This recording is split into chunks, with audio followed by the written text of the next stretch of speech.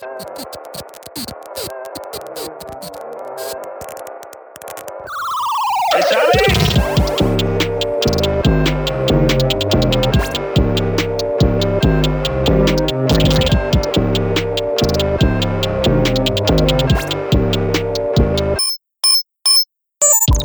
episode 167 of You from 202. Let's just do that for the whole episode. Let's just make that sound. After 3 games, I think 3. Orlando clicking over Chicago and New England. The Rebels are now undefeated in 5 matches without a loss. Who knows where we are on the table now? But we're going into the last 2 games of the season, and I'm glad you checked to confirm that those games all happened. Thank you for jumping in, because it wasn't even a bit. I literally don't know how to culminate that sentence. But it's the same 4 of us. It's Britt, Peaches, Sam, and Cork. How are you guys doing? Can you help me out? How should I finish that sentence? Is there a way to? Is there a second clause to that sentence? No, I don't think so.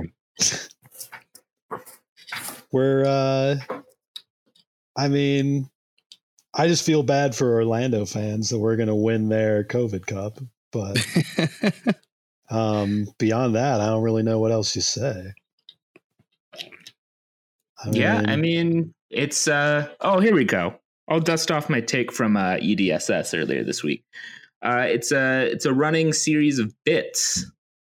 We've once again come back in the last minute after 2 consecutive games of Caden Clark scoring while refusing to take his sunglasses off because they're legendary. We now had Brian White score at the death twice in a row. And then we also we won on Wednesday against the Revolution, who are still playing like half of the 2014 squad somehow. And we won by Aaron Long scoring at the end. And if you haven't seen it already, I would urge you to go look at Bruce Arena's face at the end of the game. I think that's a pretty good summary of the whole thing. Kaku is back, finally. He played 30 minutes. CCJ is back. He played a little bit more. Mandela Egbo is locked in Sam's shipping container while he's with his family upstate. Yeah. We came back. I brought him back. So I think he'll be playing on Sunday.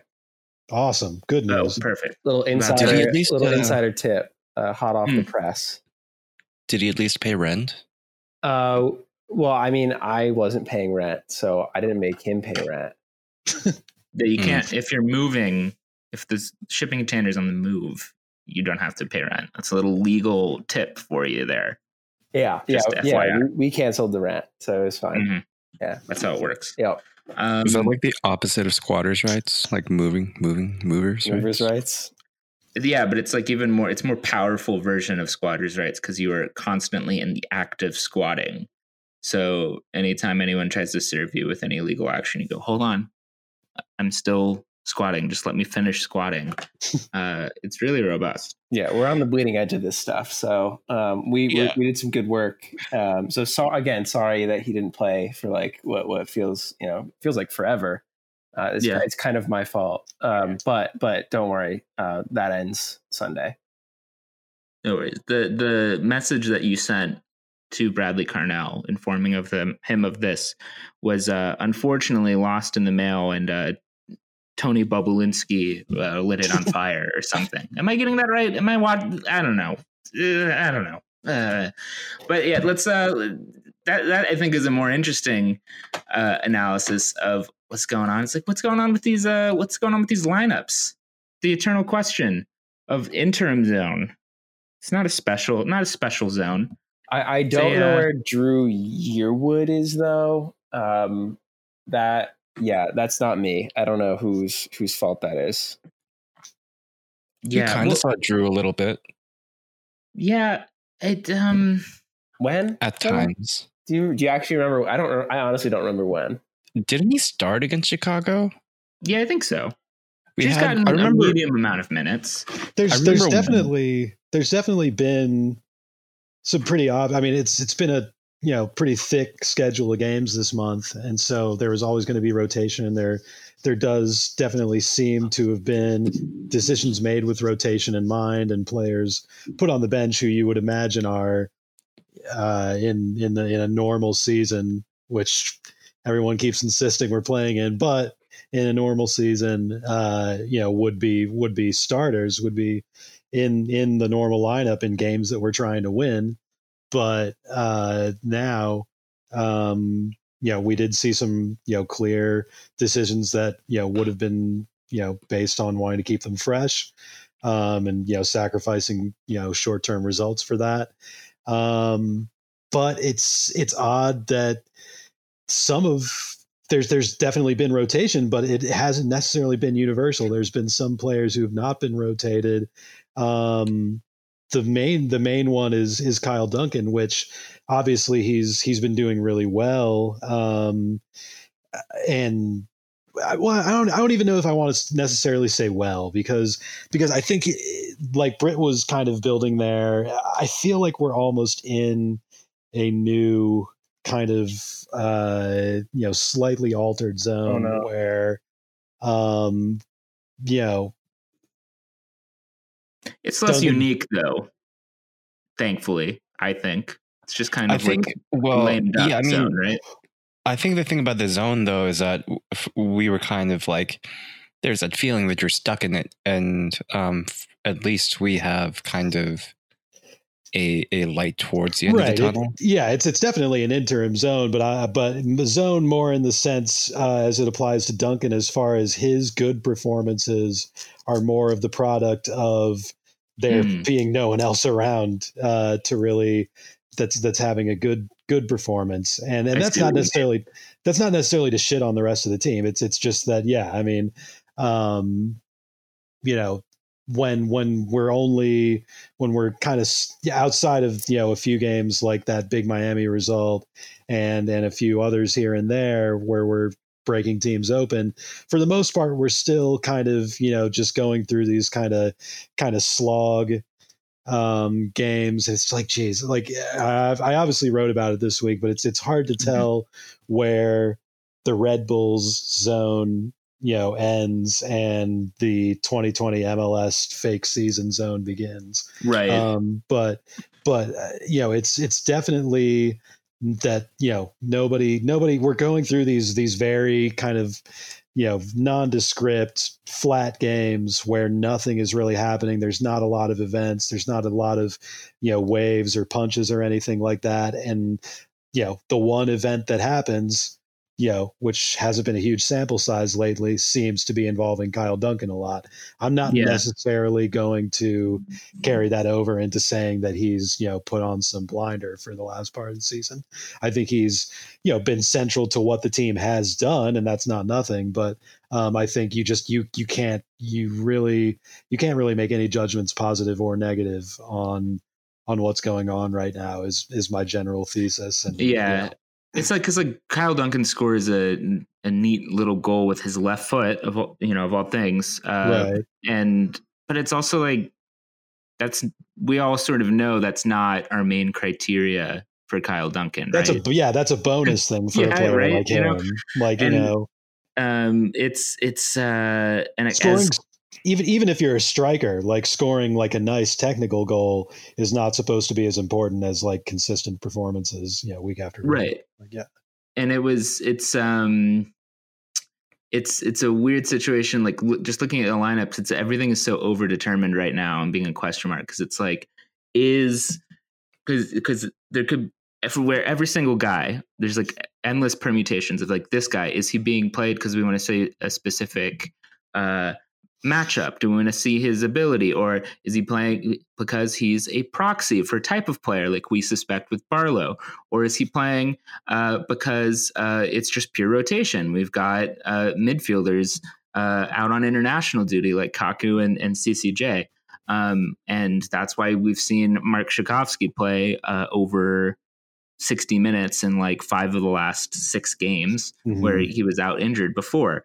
It's hard to say for so many of these reasons, like who's being started and who's not for or being punished or anything like that. I mean, I think and it puts you in a situation like specifically with Egbo when he was looking so strong in the team before, like it puts you in a situation where I have to wonder if Struber or Carnell or someone is just requesting that they want to see more of Duncan and they know what they've got with Egbo, right? Because like Egbo's last minutes were 62 minutes on the 7th of October against Miami.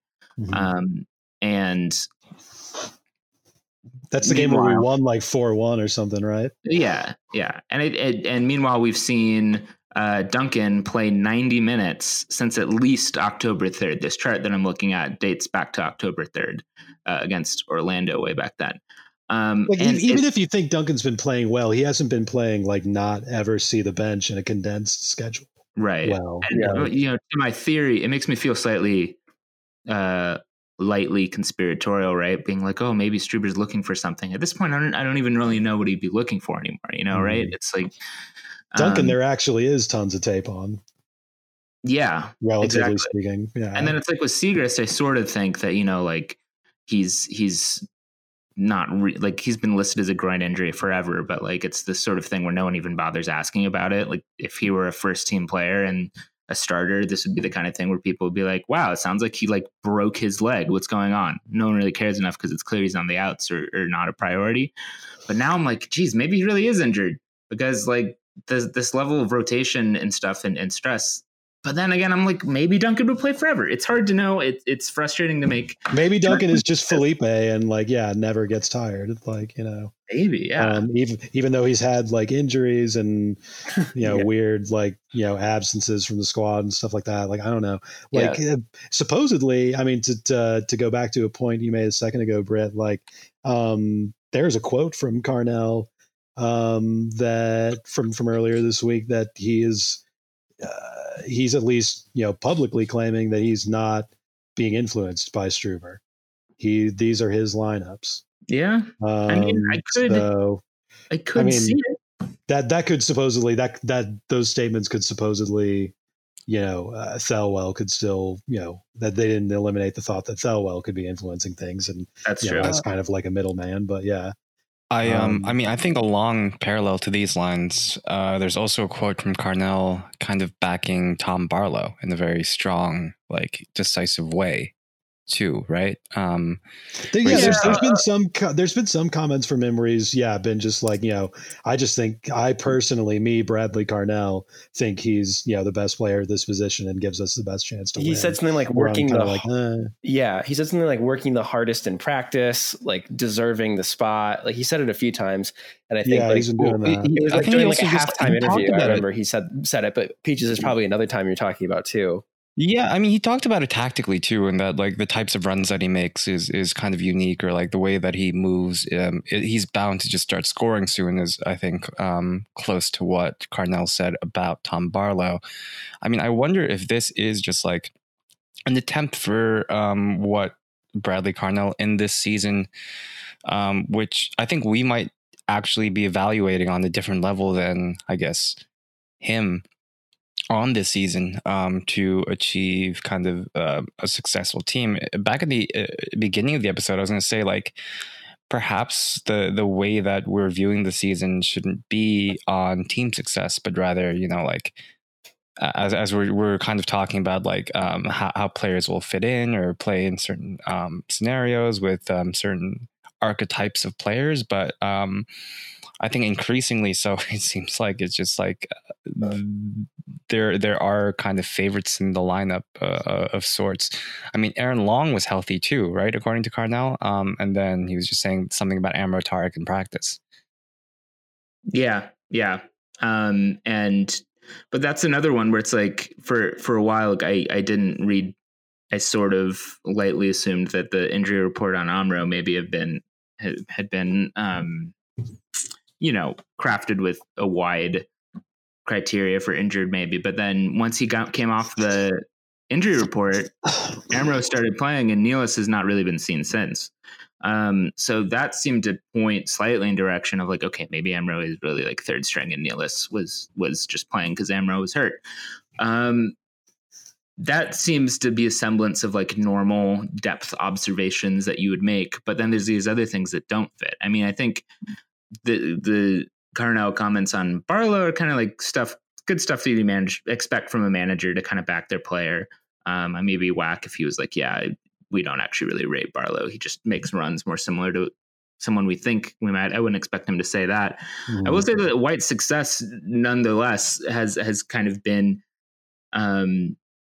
complicating the manner. I mean, like it kind of sort of comes to a head with that one goal against Chicago where, Barlow makes a good run or is in the right place to kind of bungle this ball that White finally puts in. It's sort of a, sort of a metaphor. It's not quite like Trump leaving people stranded on a runway level direct on the nose metaphor, but it's sort of close. It's rough. Rough. Yeah.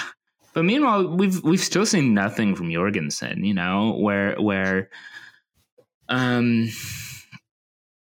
I just, what is going on? Yeah. Like I would like to, maybe it's true that Carnell is just like, yeah, I'm just calling the shots. Struber said is taking a break and is, watching things in Brazil and told me to just talk to Kevin. Maybe that's the case. But if that's the case, I would like to see them evaluate Jorgensen a little more. Tete's finally gotten some minutes, weird scattering of minutes. He's played in the last 4 games. He's played 22, 20, 56, and 16 minutes, which is sort of strange. I mean, he hasn't gotten on the score sheet yet, but it's all weird because, really until Kaku got back, everything we're creating really just kind of felt like productive chaos. I mean, it's more interesting and it was more fun than what we were doing when Armas was still here.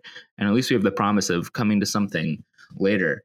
But I guess as one hopeful note or more productive looking note, when Kaku stepped on the field for the last 30 minutes against New England, it only took about 5 or 10 minutes for us to look like we had a direction again and kind of a purpose to what we were doing. I mean, we like Kaku a lot on this podcast, but it's really hard to overstate it, right? I mean, just looking at his influence on that game, it's just it really does transform everything we do with his presence on the pitch, if he's allowed to. Definitely. I mean, I think productive chaos is like maybe the best kind of summation of the worst elements of the zone at its worst. And yeah, like maybe we really are seeing, Bradley Carnell doing his version of the win now, go 1-0 every week, like fucking kind of like he's actually going to try and win this thing, which I guess is his right. I mean, if I was in his position, that's what I would, want to do. Especially if I know that I'm going to be out the door soon. Maybe he's not going to be out the door, but if he was trying to end up on Struber's staff, I would think he would be listening to what Struber was saying and like sucking up to him in the press more than he has. But yeah, maybe I'm wrong. To Ross's point, Ross Haley's point in his column about Carnell earlier this week on Once a Metro, he wrote a column kind of talking about evaluating Carnell's stance of interim, but I think really talking about like how weird a job interim manager kind of is, which I think that what you're saying reminds me of that, because he has been sort of put with a weird task of trying to motivate these guys, even if it weren't COVID season. I think it's still kind of a weird situation, because I think to maybe try to draw a timeline for this season, we had like the first 6 months, right?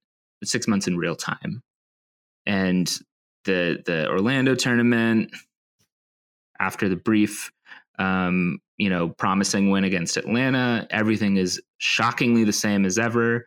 And then it curdles a little bit when Armas seems to start lashing out a little bit verbally. Armas leaves. We kind of begin the second phase of the season, where in this like transitional post-firing phase, we start beating teams good. I mean, we have the first recoil loss against Philadelphia, but then we have like guys starting to like score goals. We score 3 goals, we score 4 goals in a couple games. And to me, that part of that phase of the season was exciting and fun because it served as like proof of concept that like, okay, yeah, this is more like what like the baseline level of talent would do. We'd lose some games against good teams, but we would still wax bad teams because these guys are still creative, quality players. Then I think once Struber gets hired or announced, like that seemed to sort of kick off a third stage of the season where it wasn't like the possibilities weren't quite as wide open anymore. And everyone's kind of just waiting for Struber, you know? And I think that is a unique challenge of the interim coach where Carnell's got to make all these acronyms. He's got to put all these things. So maybe even just for himself, he's got to do this win every week thing because he doesn't really have control that much. Like if Struber isn't giving him detailed notes on things to do every week yet, he can't make Struber do that, right? So maybe that's just the nature of an interim. But I'm looking at my watch, waiting for this phase 4 to start. And just for it to be a normal season again. I mean, it probably won't be normal in 2021, but you know, nothing's probably going to be normal. But please, just I want it to be. I don't know. I just don't understand feeling normal about this season. Like, what is going on?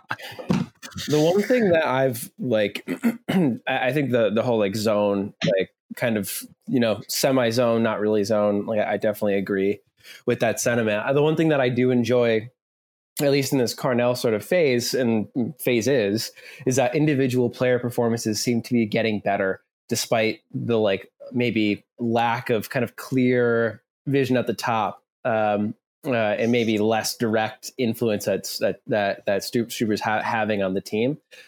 So like maybe specifically what we can talk about, like individuals like our center backs having better games and playing well and being, you know, I enjoy watching them, even though there's kind of less of a larger strategy or larger influence that Struber's yet to kind of make on the team. That's true. That's a good point. And I should, that reminds me, I should probably do an amendment to my phases and say that that third phase of like lame duck period isn't only when Struber's announced, but it also coincides with the international break. Cause I do think there was that window as well where like Armas is gone. We're playing more interesting again, if a little bit more sloppy. We were seeing Drew and Kaku play together. And like there was like 3 or 4 games where like we're all watching it again, like really closely, being like, oh, how are Drew and Kaku going to play together? How, like, oh, Velo's actually staying deeper. Like, what's that going to look like? Oh, Tim Parker's playing really well. And like, that was interesting and invigorating. And that's unraveled.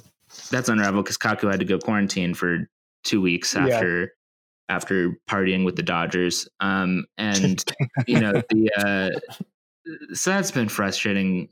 But Tim Parker still looks good. Tim Parker still does look good. Long looks good. Clearance, that's like sliding clearance on Wednesday. That was real sharp. Yeah. Where he like nicked it away. Is there a shorthand way of describing it? It's kind of hard, but he slid around it and nicked it away as it was going across. So yeah, he read that really well. It was a good read. I mean, yeah. I think yeah, I mean, this just goes to our theory that Tim Parker just does really well when he doesn't get the time to think about stuff and just has to act, right? Emergency defending is coming back. I mean, that New England game was full of it, which I think is a good sign. I mean, from what we've said before. Right. And it was emergency defending, but I didn't really feel like, except for maybe, I don't know, not even that Tim Parker clearance, that we had like a really big threat to concede there. Yeah. As weird and off kilter as we have looked in the last 2 months, we still weirdly haven't been conceding that many goals, especially not from the run of play. Do you think, I was going to say, like, I mean, just all things considered, though, do you think that, you know, the way that we're looking at performance is obviously like different, or even the way that we're judging individual things are different because of the state of where we are as an organization this season. Do you think that makes it more obvious, at least to our fan base or us, that this season is extremely like not, I mean, just not legitimate? Yeah, or it's just transitional. I mean, it has to help, right? I mean, although I imagine, like, if you are, just off the top of my head, if you are a Cincinnati fan, or if you are a, I don't know, Nashville fan, I think too, like, or a couple of these other transitional weird teams, like, suffice it to say, I think you should probably have a similar inclination, right? I mean, Cincinnati's had two management shifts, and Nashville's not even ever been able to play at home in front of their fans. So I think you're probably onto something, that there's some team fan bases and points of view that lend itself to understanding it more than others. Yeah, but I just I think, like, the fact that we haven't conceded more goals and we haven't, like, been punished more for kind of incoherent, or not incoherent, it hasn't been incoherent, that's too harsh, but just less than coherent like shape and game planning, I think is testament to the fact that everyone's a little off right now, you know. I don't think we've really played a team that's had a put together like attack and plan since maybe Philadelphia or Orlando. But yeah, I don't know. That said, it definitely does shine through that Parker and Stroud, I think, are feel good stories. And I would have said Egbo a month ago. I did say Egbo a month ago. Now I don't know what to say about that anymore. What did he do? They were promoting him with that GIF of him with the lips and everything, and like, yeah, I don't know. That's a good. We thought it was finally going to happen, and then and then he he sent those documents to Tucker Carlson, and that's the only way. That's really the Egbo case is really the only way I can. Or the main thing motivating my idea that there's notes being shared, right? Because like I cannot imagine. I mean, on the flip side, though, I think that like it seems at this point comfortable to say that Mara seems to have won the spot for now, you know, and I would expect him to probably keep it until he gets injured again. That said, I imagine Jensen will start on Sunday immediately, you know, but. And I think compounding is that we've stayed completely static in the standings this whole time. You know, it's like it hasn't felt like anything has changed. Like yet another thing that just alludes to, I feel like the illegitimacy of this season is the standings, or the idea of the standings, like or the celebration. There are people who are just celebrating us clinching a playoff spot this season, which I just think is totally absurd. Although, I mean, I guess the team has to do it. You know, like I don't begrudge the team account, but it's not the team. It's like it's the media who's doing it, and I'm just like it just like, why? How can you even if this were a regular season and we clinched this spot with 10 playoff spots, how, like, is that really a point of, like, sure, Seattle's like being a bunch of tryhards by doing the, like, we're not X-Seattle or whatever, but you know, like, is that like really a point of pride? Like, I mean, they're really being kind of or edgy about it or whatever, but like they have a point. Like, it's like somebody shared a post the other day that was like, it was like a Reddit post, and they're like, wow, this is a rare post that expresses something I completely agree with, but in such an unbearable way that I'm forced to hate it. I'm going to post like being like, grilled cheeses are so epic, freaking awesome sauce. That's how I feel about the Seattle Post. Like, I mean, I sort of agree, but you kind of made it sound really fucking stupid. Like, good God. I think undergirding this, I guess, is since we last spoke, has been the whole brouhaha, although I feel like I'm flattering it too much by calling it that, behind the Supporters Shield Board announcing initially that they were not going to award the shield, which I assumed was going to happen. and then sort of reversing the decision after some backlash from who, I don't know. But I think if you Greg Vanney himself, remember? The oracle of soccer, Greg Vanney. God, people were literally talking about him like he was fucking Cruyff, like because he backed up the league. I mean, even his points were like, "Oh, is this season illegitimate?" Even though, I mean, I think this is the talking point. Even though the players are trying hard, I don't know if he said that, but it was that kind of energy. Yeah, tell it to their face. Okay, like what? If you've been listening to this podcast, it's basically been a theme of this podcast this season before this became like a discrete issue. And I don't imagine we need to spend a lot of time like winning you over to our position or explaining what our position is and why we think this season is so off kilter. I will say it's just very annoying to see that all season, everyone has been, for a variety of different reasons, seemed to agree that like decisions like the bubble and like the testing protocol and like the schedules and like Colorado canceling a bunch of games, Dallas, Nashville canceling a bunch of games, it was a mess. It's all a mess and everything is weird. And then some people went so far to call it a cash grab and greedy and like dangerous and all that stuff. And like this was in the air everywhere. And then all of a sudden it's like the Supporters Shield Foundation, which is a volunteer fan-owned group, not controlled by the league, certifies this bylaws and procedures to decide all this. Yeah. Like democratically elected, from the supporters groups certifies this by saying like, yeah, everything's a little fucked, isn't it? Like we're not going to award it. And then everyone is like, no, you can't just say that. Like what? Like the semantic disagreement of like, oh, we'll just like mentally remember an asterisk next to it. Like what? Even the decision was on the second revote, right? To reverse it. It was tied. I didn't know that. Yeah, the first vote came out in a tie, and then it became 15-11 after they made some kind of voting procedure differences. So, oh my God.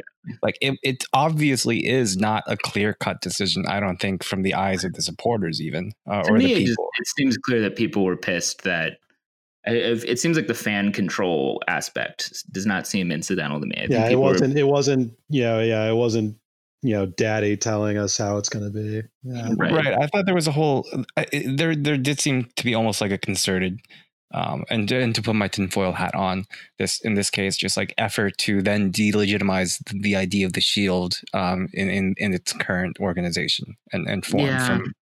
Well, because that was the other things like the most pithy way to explain it, is being like, oh, look at the schedule balance. And then like fucking Herculez Gomez or whoever gets out here being like, oh, well, let's look at the numbers for the usual schedule balances. It's like, motherfucker, the point is not like, I'm not going to go like create an index score for like how balanced the schedule is. Like, it's clearly like, yes, it's more extreme this year also by that metric if you want to do that. But it's clearly just like, look how fucked everything is. Like, listen to like Henri's interview about how they were like playing at RBA, had to go back to Canada for like a week and quarantine and then come back to RBA. And like Toronto's in fucking Connecticut. Like some people are playing with fans, some people aren't. Matias watch Almeida the fucking games. You watch a fucking game and tell me that's real. And it's not just MLS, in any sport. Watch the fucking World Series. Watch all these things and tell me that that's the same thing as winning, in front of fans with a full season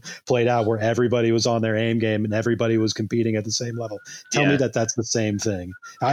Tell me that the Lakers just like fucking, it's so stupid, man. And I don't know why this is the first thing ever that people are willing to like give the league the benefit of the doubt on. Like it's just everybody goes out of their way to say every fucking thing MLS does is the stupidest thing ever, and it's so crazy and it's so wild, weird MLS. It's so MLS to do everything, but this forcing a season onto the schedule that never even started during a fucking pandemic that all these same people were such like neurotics about 4 months ago are now we're supposed to just, I don't know, I should just stop my rant because it's like I'm clearly I mean, I watched. No, I think you're on. Yeah, I watched pretty much most of the World Series, and pretty straightforwardly like wanted the Dodgers to win, and then when they won, I was like immediately just like when the final out was made, I was just kind of like Yeah, it doesn't really feel the same, does it? Like I think this gets to my point that I want to move towards is that we should win MLS Cup this year. Yeah, I'm kind of pushing through on that because like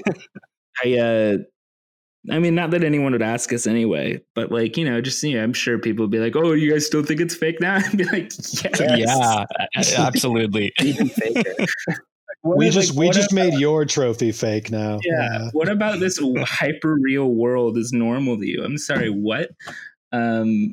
Well, honestly, like watch the game. You tell like if you think that this season is normal, all that tells me is that all that you need is just to have like like the TV graphics on the screen saying the Red Bulls are playing the Revolution, and that's enough for you to get the kind of emotion and spirit and feeling that comes from sports. Yeah. Like fuck off. Like, and to that point, I sort of get the like escapism thing, like, oh, at least everything else in my life is so weird, at least this feels good. But like I think like we were saying in like the summer, we were just like make it the wartime FA Cup, just like call it that, like make it bubble after bubble after bubble. At least we can say you won the bubble, not like fucking MLS Cup or the Shield or whatever. Like that's fine, but it's just like this weird refusal to like encounter our world that feels bizarre to me, and to the point about like watch the games, that's straight to the point, because it reminds me of 2019, and like the first half of this year, where it was just like people writing these takes, and especially league wide writers just kind of sketching out their like, are you actually watching? Yeah, where it's like, just watch the game. Like Lord knows, like analytics departments definitely should just like bin the eye test. Sure. No reason for like the performance analysts to have an eye test, or like to, we don't need scouts saying like, oh, his girlfriend's ugly, that means he has low confidence. The thing from Moneyball. Sure, that's trash. I don't want the team making decisions on that. But in terms of like describing like your relationship to soccer and enjoying it and being a fan and experiencing it and talking about it on podcasts and writing about it, some of you should fucking watch the game again a little bit and just like feel some way about the games.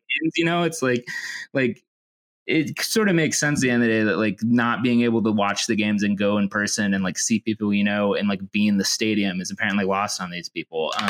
It's just, I don't, are you not seeing Bruce Arena's face like I am? Are you not seeing the bubble? Are you not seeing dudes just like jogging, just straight up skipping if you're Vela or whatever? Like, yeah, or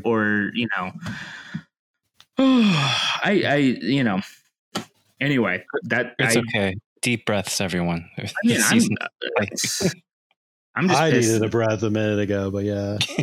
No, I mean, like, I think, it's funny because I feel like we're not really getting worked up, but like we're almost getting worked up at other people like finding a reason to get worked up. Well, I'm like pissed on, but I don't know any of the ISC people, the supporters council people, but like I'm pissed on their behalf because they just said everything everyone's been saying, but for some reason people took it out on them. Yeah, no, I agree. Like, I mean, like I totally agree. Like it just, I don't know. It's just like really, I mean, yeah, it's just people need to, like, if you just took a step back, you just see I don't know. I don't understand how it was so clear cut a bad decision for people. Like if they had just announced this when the Orlando tournament was happening, I think every single person would have just been like, yeah, they're right. Or if they had just like not announced it, I have a weird feeling that it would have blown over. Like I don't know. Toronto fans feel like particularly oblivious to where, like, especially recently since they've gotten good, where it's just like, would they have even noticed if there wasn't an official press release? Yeah, they're gonna fucking win. Oh my god. I think Nashville should win it. I just checked the standings. Nashville's above us in the standings by points per game now. They updated it. Shit. It'd be somewhat is there a chance funnier. I think 3 of their losses are from like forfeits, though, right? From like not going to Orlando, or do they just not count those? Nashville are the like perfect Did they just play to have Dallas their 3 debut times? in the fake COVID season. Oh, they should win. I hope they win it. I wish that fucking Colorado, like the Rapids, won a bunch of games and then stopped playing and like had this outrageous points per game score and can't they just like win out? If they win out, aren't their PPG like going to be like 2? They're like they're like in the playoffs with PPG, right? So whatever, what the fuck ever. I don't know. If Alex Muyl just lifts the supporter shield at the end of the season, I'd be happy with that. Him and Dax. Yeah, or the MLS Cup or whatever. Right. Do we want to talk a little bit about the Muyl comment that he made this Go week? on. About how I forgot the specifics of the comment, but he was talking about how Nashville is creating a fortress or whatever for their home games, and the fact that I think there's some momentum around them making a playoff push in their first season. And then I think Will even said that sometimes the fans don't get behind you at in reference to Red Bull Arena and the Red Bull supporters, and he said that that's not the case at all at Nashville. I don't know. I mean, kind of spicy, but 100% accurate. Like, is he wrong? Not wrong. He's not even wrong. No, but I mean, we're the small vocal minority of the stands.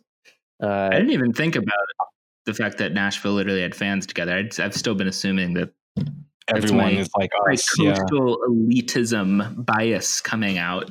My hatred for frat bros in Nashville and everything.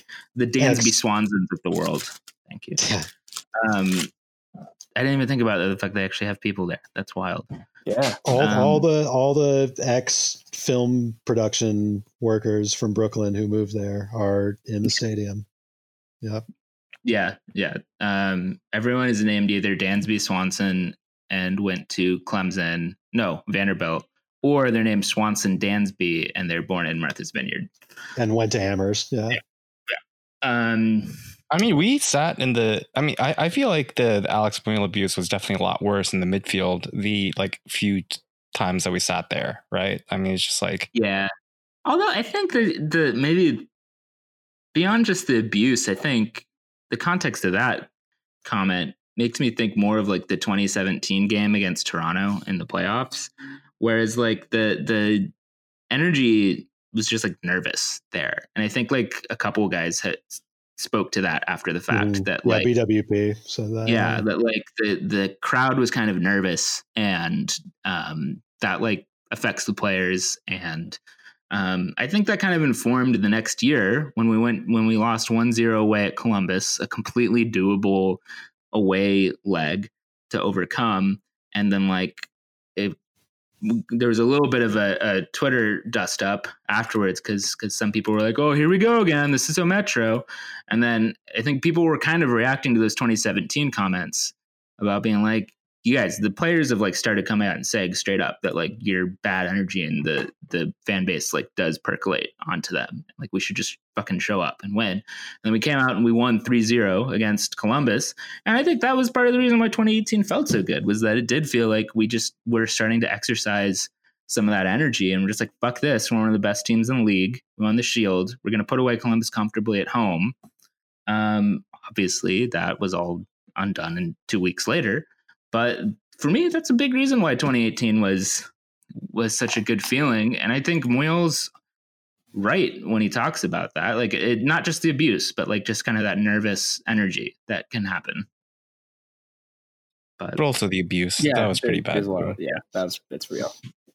But I mean, it speaks to how, how illegitimate this season is, and speaks to how much of an impact, not that fans not being in the stadium is the only reason the season is fake, but like, it's not sports if you don't have a crowd there who it very much impacts the game. I mean, I got thrown off so much by, I got like the New England Sports Network feed for a little bit. And when they interviewed Bruce at halftime, they like very abruptly turned off the piped in crowd noise. Mm-hmm. It was the most disorienting thing I'd heard in a while.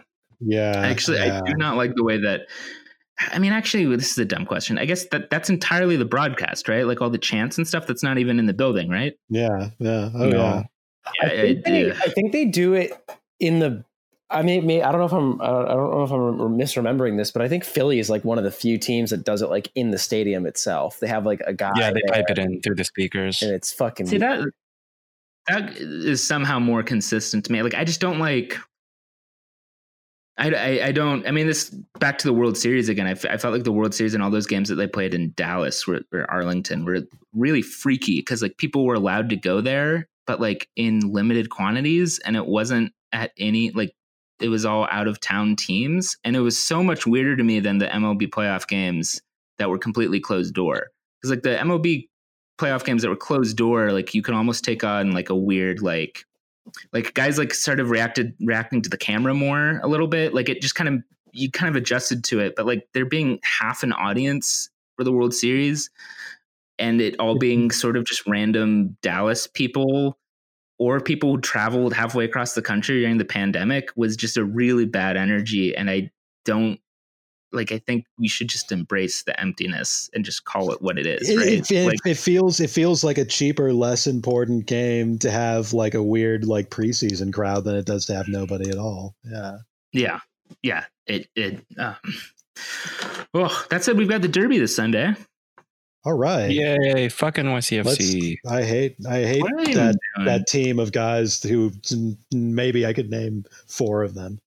I don't like the blue people. Yeah, remember when it was like good content to go to the Lego store and put like red Legos in the blue Lego section?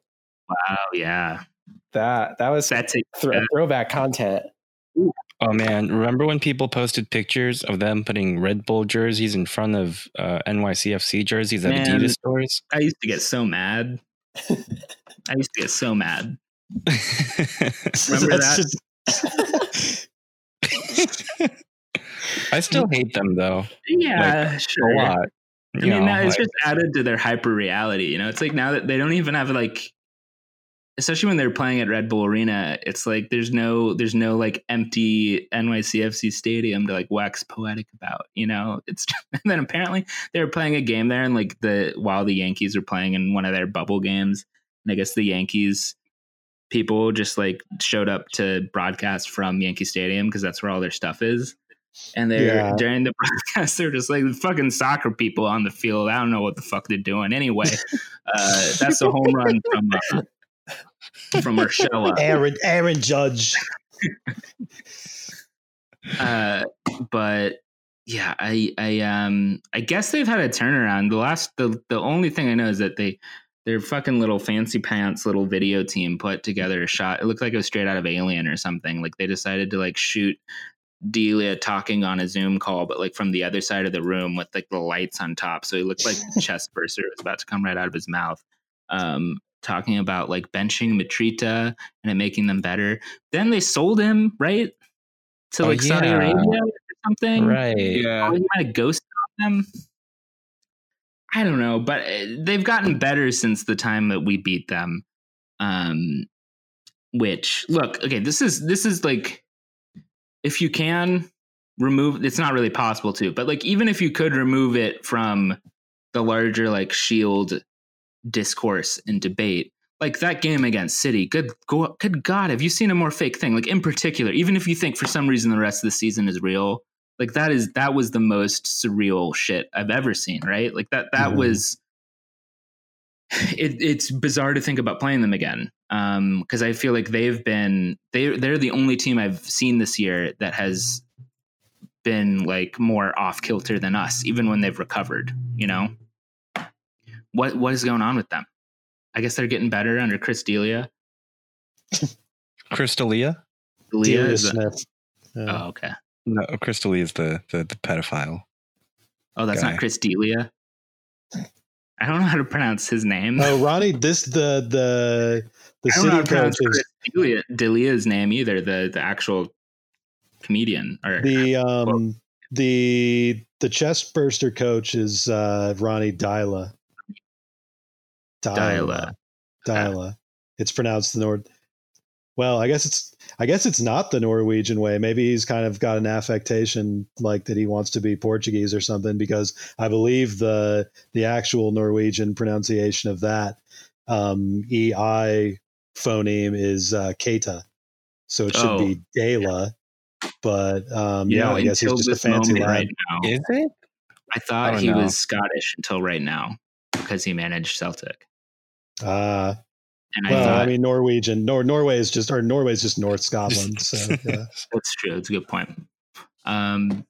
But yeah, they're in fifth.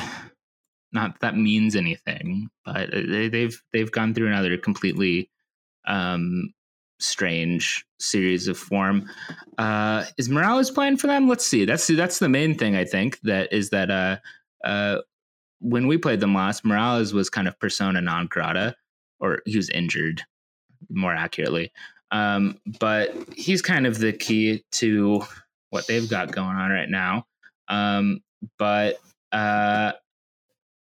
no, doesn't look like it. No Morales, but Alexander Ring, classic enemy, is still there. Tinnerholm, classic enemy. It's actually a lot of familiar names. It's the same. Oh, wait, I'm fucking blind. Maxi Morales did play 90 minutes. All right, well. I thought he didn't play either. So yeah, that's weird. Is who's the Megamind looking guy? Is he playing? Eber? Yeah. Where the fuck is Eber? He wasn't on the bench against. Didn't he get hurt? He got like a really bad hurt, didn't he? Oh, did he? Or am I thinking of someone else? I don't know. Who fucking cares? It's City. Lads, it's City. Yeah. Lads, it's City. Are we playing there? I think so. Yeah, because there's no Yankee games going on. Yeah, that's true. But yeah, I don't know. They were so bad the last time we played them. They were so bad. They were so were we. To be honest, but we beat them, kind of. Yeah, kind of. Very that's an asterisk win. Our coach even said it was one of the best wins we'd ever had. Honestly, now that we know what we know, that Kyle Duncan, the Sean Johnson goal, really kind of it's almost up there with Eric Sorga. I could not have told you that it was Kyle Duncan that scored that goal. It's the Sean Johnson goal. That's central to me, because I feel like it was like a weird, because I feel like there's a weird undercurrent, kind of like to what we had plugged into earlier. Right. It's part of the legend of Kyle Duncan. Or just I don't know. I feel like if you ask who's improved under Armas or been okay under Armas, I feel like somebody would be like, oh, Kyle Duncan. He'd be like, yeah, really? But yeah, he went from having 0 goals under Jesse to 2 under Armas. So I don't know. Yeah, it's like the Vincent Tan. I think this ended up being not true, right? But there was that story that when he took over Cardiff, he was like, "Why aren't the team's fullbacks scoring more?" I love that. Sounds right. Yeah. I thought you were going to mention his thing about how he didn't want players born on the 19th day of the month or something. Oh yeah, that's just prudent. Yeah, that's just due diligence. Yeah, I hope that Struber is bringing in some sort of energy like that. The Zodiac is far too French and Raymond Domenech, but I'm sure Herr Struber will be conducting a solid peer-reviewed analysis of the alkaline content of the dirt on all of the guys' boots and determine from that who should play. But here's something. Okay, I've found a thread, and I'm holding on to it with dear life. Kaku's back. Drew is he never left, but he's still here. Velo's still healthy. I would like to see Kaku, Drew, and Velo all play together. Up top, I don't know, man. I don't know what's going to happen up top, but I would love to see those 3 guys play together, especially if we can also get Long and Parker together. We should put Daniel Royer as a single striker up top. Ugh, yeah. Stop. We have not to really live in the past, but we have this log jam now. But in the summer, we were using Daniel Royer as the only striker. Yeah. Testament. How did that happen? Well, the bright spot is that I haven't really seen him play that much. Definitely less. Yes, he's definitely been playing less. I think that's gone a bit understated considering just I think how the attack is really too. Right, mostly me. Yeah, me. I've been lacking on bringing this up because we haven't had an episode in like 2 weeks. I wouldn't mind seeing him. If I would like if we're gonna play City, we're playing City and Toronto to finish this season, right? This would be a good time to roll out some like maybe first choice lineups. I know fucking Carnell said that he's already been doing that, but like let's put Kaku out there, let's put Yearwood out there, let's put Davis out there. I don't know because it's bad. No, I meant to say this earlier in the episode too, because like that was one thing I felt kind of validated in is that I was very curious to see what a Davis Yearwood central midfield would look like, and I thought they looked pretty good the one time that they started together. That's good. I know one problem that Davis, as we've said before on the podcast, is at his best as like the second guy, right? Like the outlet guy and in a midfield pairing or trio. And like looking back at all those pass maps and stuff from the late Armas era, it's really glaring how everyone's just passing into him and trying to play through him when that was not our strength. So I think like the setup that we've had going, at least that's been consistent. The setup, the 2-man midfield, stacked midfield, 4-2-2-2, could naturally help with that. I hope. Again, a month ago, I would have said I would love to see Egbo play with them as well, but I'm no better than to ask for that now because who fucking knows why he's not playing. Maybe Egbo just starts. I mean, like, what's your ideal lineup compared to like what your realistic one is? Okay, I think it's Egbo, Parker Long, Pendant, I guess, Velo, Yearwood, Kaku, Omir maybe, and then Jorgensen and Royer. Well, no, I haven't seen Jorgensen play 5 games, so I can't realistically put him as my ideal lineup. So maybe like Barlow and Royer. This is your ideal one, not your realistic one. So if you I don't know, Jorgensen would be my pick because like I want to see him like get more minutes, not because like I think he's the best one per se. You know. So yeah, I'll say for Sunday, like I'd like to see Royer and Barlow play again together. Actually, do you think Jensen in your mind is a starter over Mera though?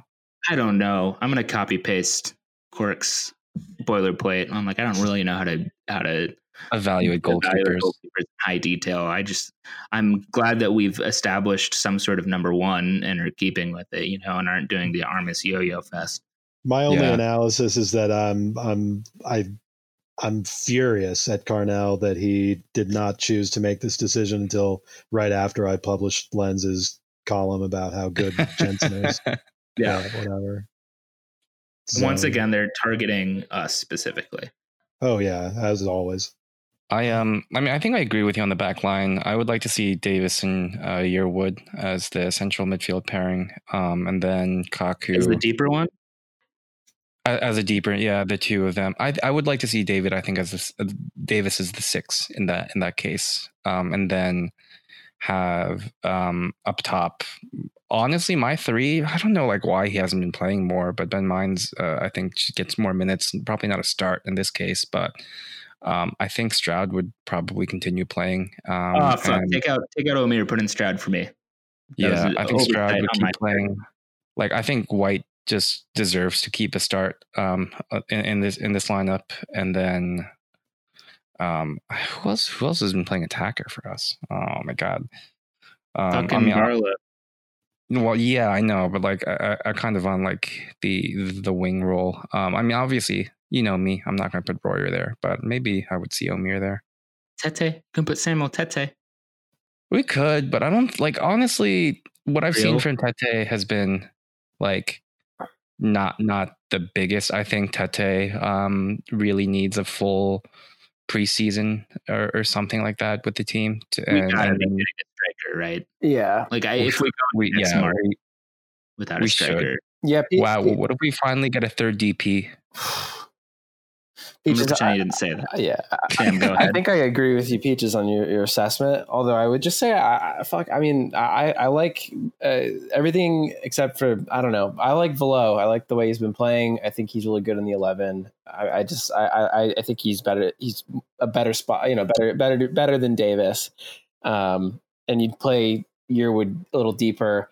But I like having Velo and Kaku on at the same time in the midfield. Yeah, I think that Velo has done a really good job, kind of playing whatever he needs to play.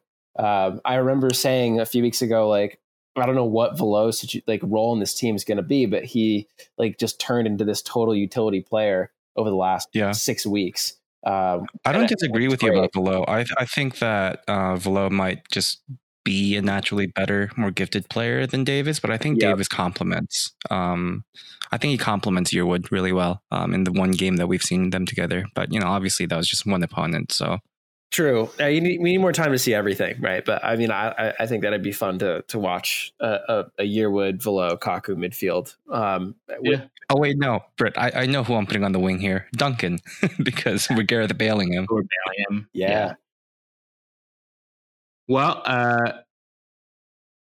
Cork, maybe do you have lineup notes, or is this probably a good thing to wrap up with? Yeah, no, I mean, I'm in the zone. I didn't realize until over the course of this episode, really, that I was in the zone this much. And, it's both in the sense of that the lineup's changing every week, and that I don't know how much we can even read into the lineup changes that do happen. But if I had just kind of a wish list of things that I would like to see in isolated,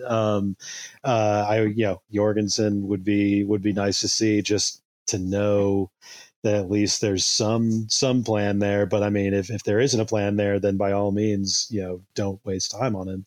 But there's that.